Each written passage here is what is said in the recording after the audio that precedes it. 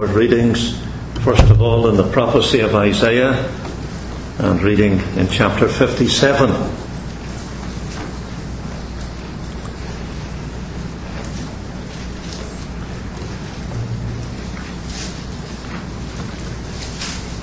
Isaiah chapter 57, and reading at verse 15. For thus saith the high and lofty one that inhabiteth eternity, whose name is holy. The Gospel of Luke, and in chapter 23,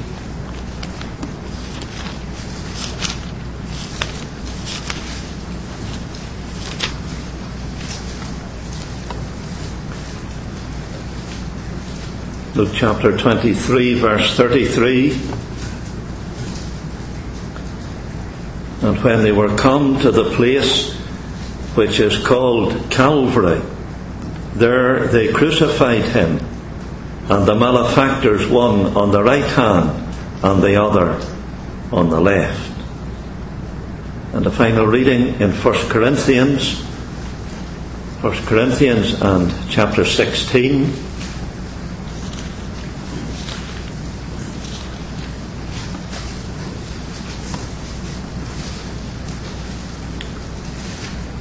First Corinthians 16, and reading verse 22. If any man love not the Lord Jesus Christ, let him be anathema. Maranatha.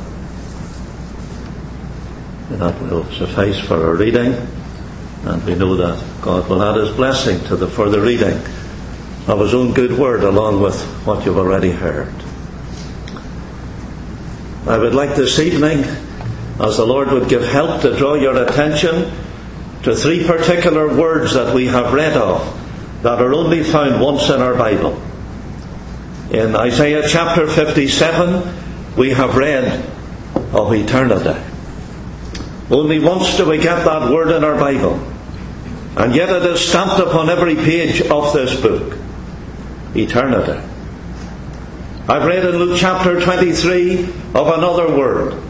It is the word Calvary. What a place is Calvary. And I've read another word that's only once in our Bible. In 1 Corinthians 16. It is the word Maranatha. You say, what does that mean? The Lord cometh. Eternity, where? Calvary, why? Maranatha, when? When will He come? He could come at any moment. I trust that everyone in this room are ready for that great momentous event. It is the next great event in heaven's divine calendar. The coming again to the air of the Lord Jesus for His own. Eternity.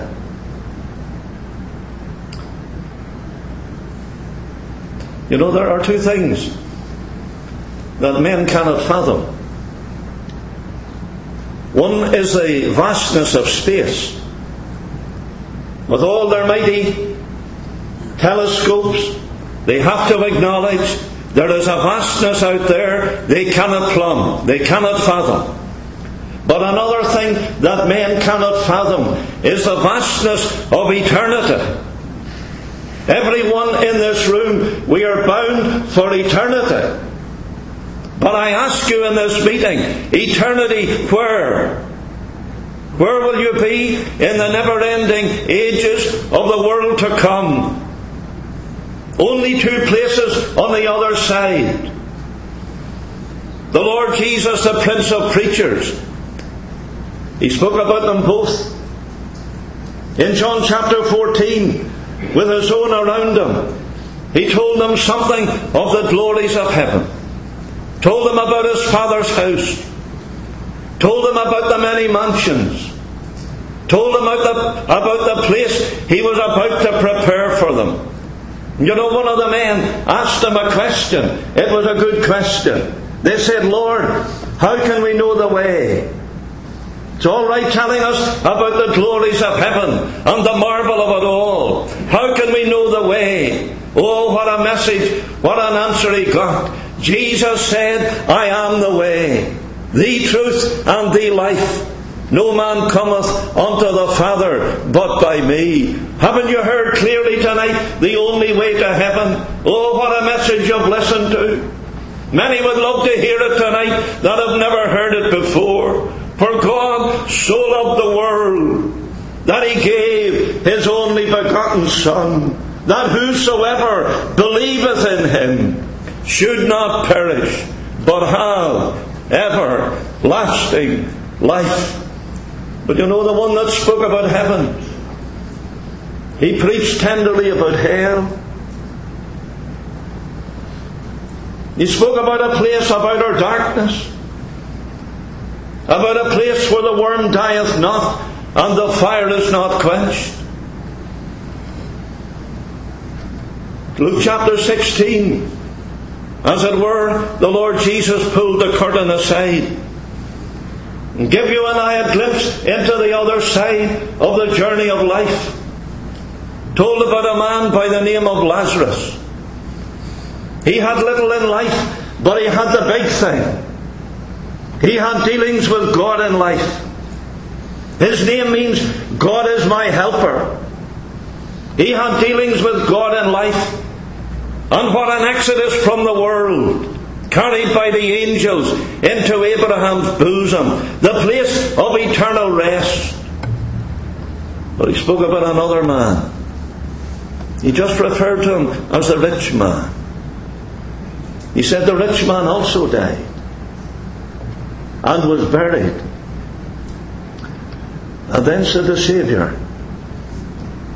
in hell. Mind you, hell's a reality.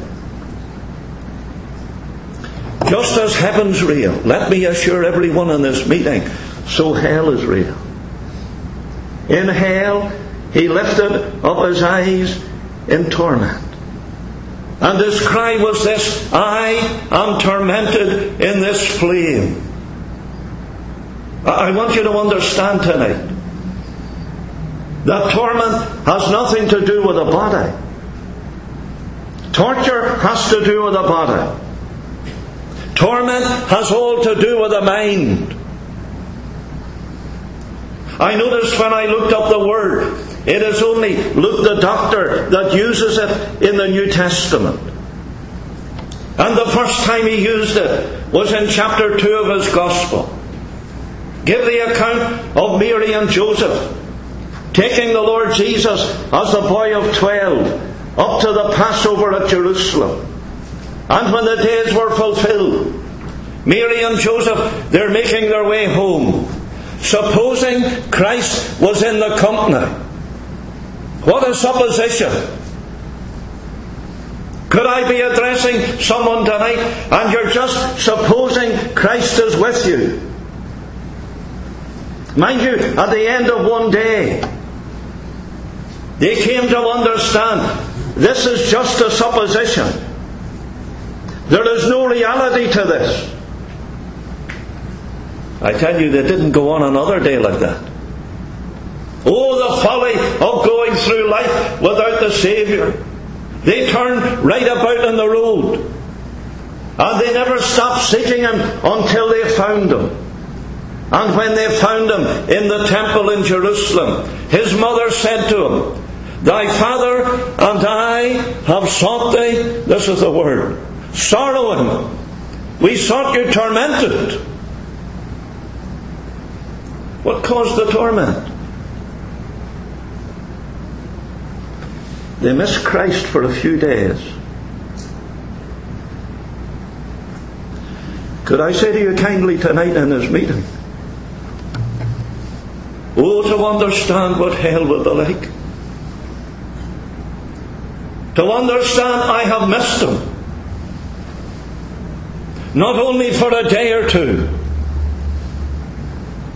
Not only for a year or two.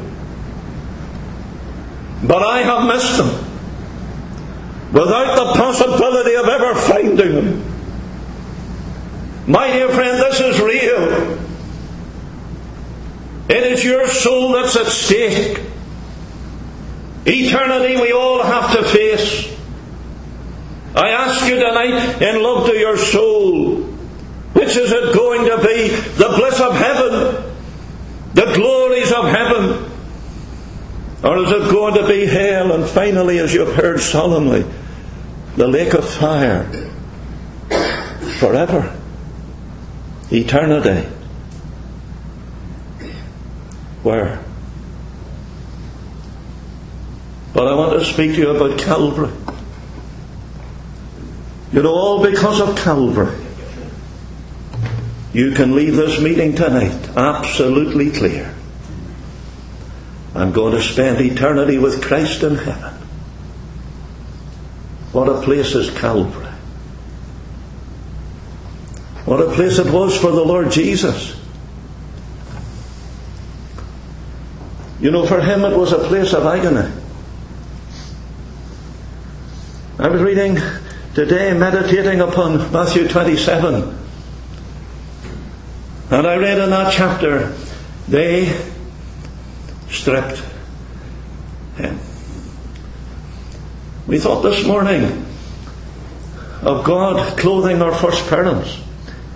They who had sinned against him, he clothed them. But imagine, the creator of the world, the one who brought worlds into existence, one day stood unclothed by the very creatures of his hands. They stripped him. I read they spat upon him. Imagine the foul, dirty spittle of man running down that lovely face. They scourged him. They spiked him to the cross. Let me assure you tonight, you've been hearing about the love of God. I want to say tonight, the love of God reached its high water mark at the cross. You can never ever for one moment doubt the love of God to you. When you think of the lengths that he has went in parting with his lovely Son, the darling of his heart, allowing him to be nailed to that cross. And in those hours upon the cross, meting out to him what you and I deserve to bear eternally. He bore on the tree, I can say, the sentence for me. What a sentence! My sins deserved eternal death. But, oh, what a but there is in the gospel. But Jesus died for me. I tell you, what a work. What a work was the work of Calvary. Oh, not only was it a place of agony, I want to say it was a place of abandonment. God left his Son alone. The Lord Jesus experienced at the cross something he never experienced in all the years he was here in this world. For the first time in his life, he prayed to his God, and there was no answer coming back. Oh, what a cry. 7 times the Lord Jesus spoke at the cross. I think of the centre cry. I think more than the centre cry. I think of the centre word. My God, why? Why didst thou forsake me? Why did God leave his Son alone and abandon him at the cross? Let me assure you, it was because of our sin. Sin had to be dealt with. Sin had to be punished. You've heard already tonight those lovely words of Isaiah 53:6. All we like sheep have gone astray. We have turned every one to our own way. Listen to this. And the Lord hath laid on him the holy God of heaven, laid upon His perfect Son, who never sinned once and who could never sin. God laid upon Him the iniquity of us all. What a mighty provision was made. But you know, Calvary was more than just a place of agony and a place of abandonment. Could I say tonight, it was also a place of accomplishment. The greatest accomplishment that has ever happened. It happened at Calvary. It's the greatest work of the ages, you know. Because there the Saviour bowed His head on the cross. He cried with a note of triumph, and what a triumph it was. Finished! The debt settled. It's paid in full. You know, that word is really the word of the artist. When he's put his last stroke on the canvas, stands back in admiration. It's finished. Another brush stroke would spoil it all. Let me tell you tonight, the work of Calvary is a finished work. If you're going to be in heaven, it'll not be the work of Christ plus. It will be the work of Christ and the work of Christ alone. The hymn writer said, I seek no other argument. I want no other plea. It is enough that Jesus died, and that He died for me. It was through that lovely text, John 19 and 30, that I came into the knowledge of Christ as Saviour. I had been trying for a few weeks, thinking about getting saved, wondering what I could do, thinking about believing and coming and trusting. But that Sunday evening, just in my own bedroom, coming home from a Sunday night gospel meeting, I was reading down John chapter 19. I came to those lovely words of verse 30. When Jesus therefore had received the vinegar, He said, It is finished. He bowed His head and gave up the ghost. I thought to myself, what is finished? All the sufferings that the Saviour had to endure was finished. I thought in my simple little way, is that enough? Is that enough to satisfy the God of heaven? Is God satisfied with what His Son has accomplished on the cross?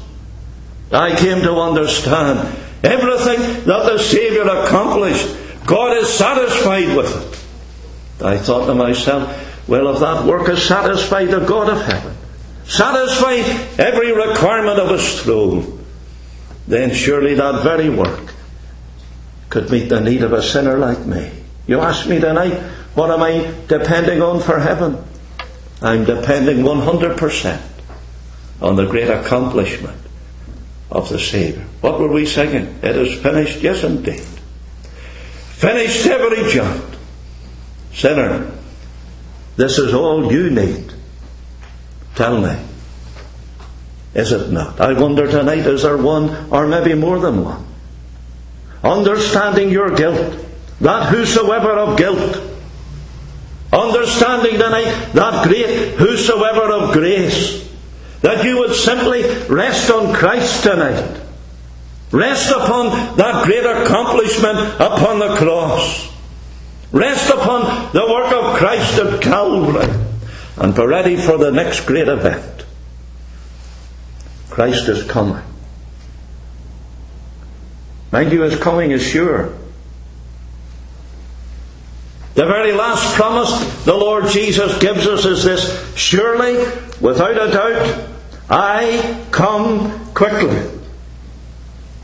His coming is sure. His coming will be sudden.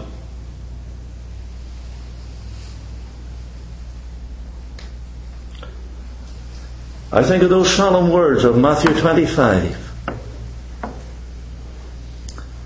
of those 5 foolish ones. I read these words, while they went to buy, the bridegroom came. In other words, the Lord Jesus was saying, there will be people thinking about getting ready. Maybe I'm addressing someone like that tonight. You intend to be ready. As we bring this meeting to a close, you're thinking about getting ready. Dear friend, I say to you kindly, that's not enough. While they went to buy, the bridegroom came. They that were ready went in with him to the marriage. And the door was shut, never to open again. Tell me, what will you do without him when he has shut the door? When you are left outside because you wouldn't come before? When there's no use of knocking, no use to stand and wait, and the word of doom toils through your heart, that terrible, too late. Let me say as I close, you need not be without him, for he is passing by. He is waiting to be gracious, only waiting for your cry. He's waiting to receive you, to make you all his own. Then why would you do without him and wander on alone? I leave that question with you. In light of the love of God, in light of Calvary, in light of that great white throne judgment, mind you, that'll be a solemn business. In light of all those things, why would you do without him and wander on alone?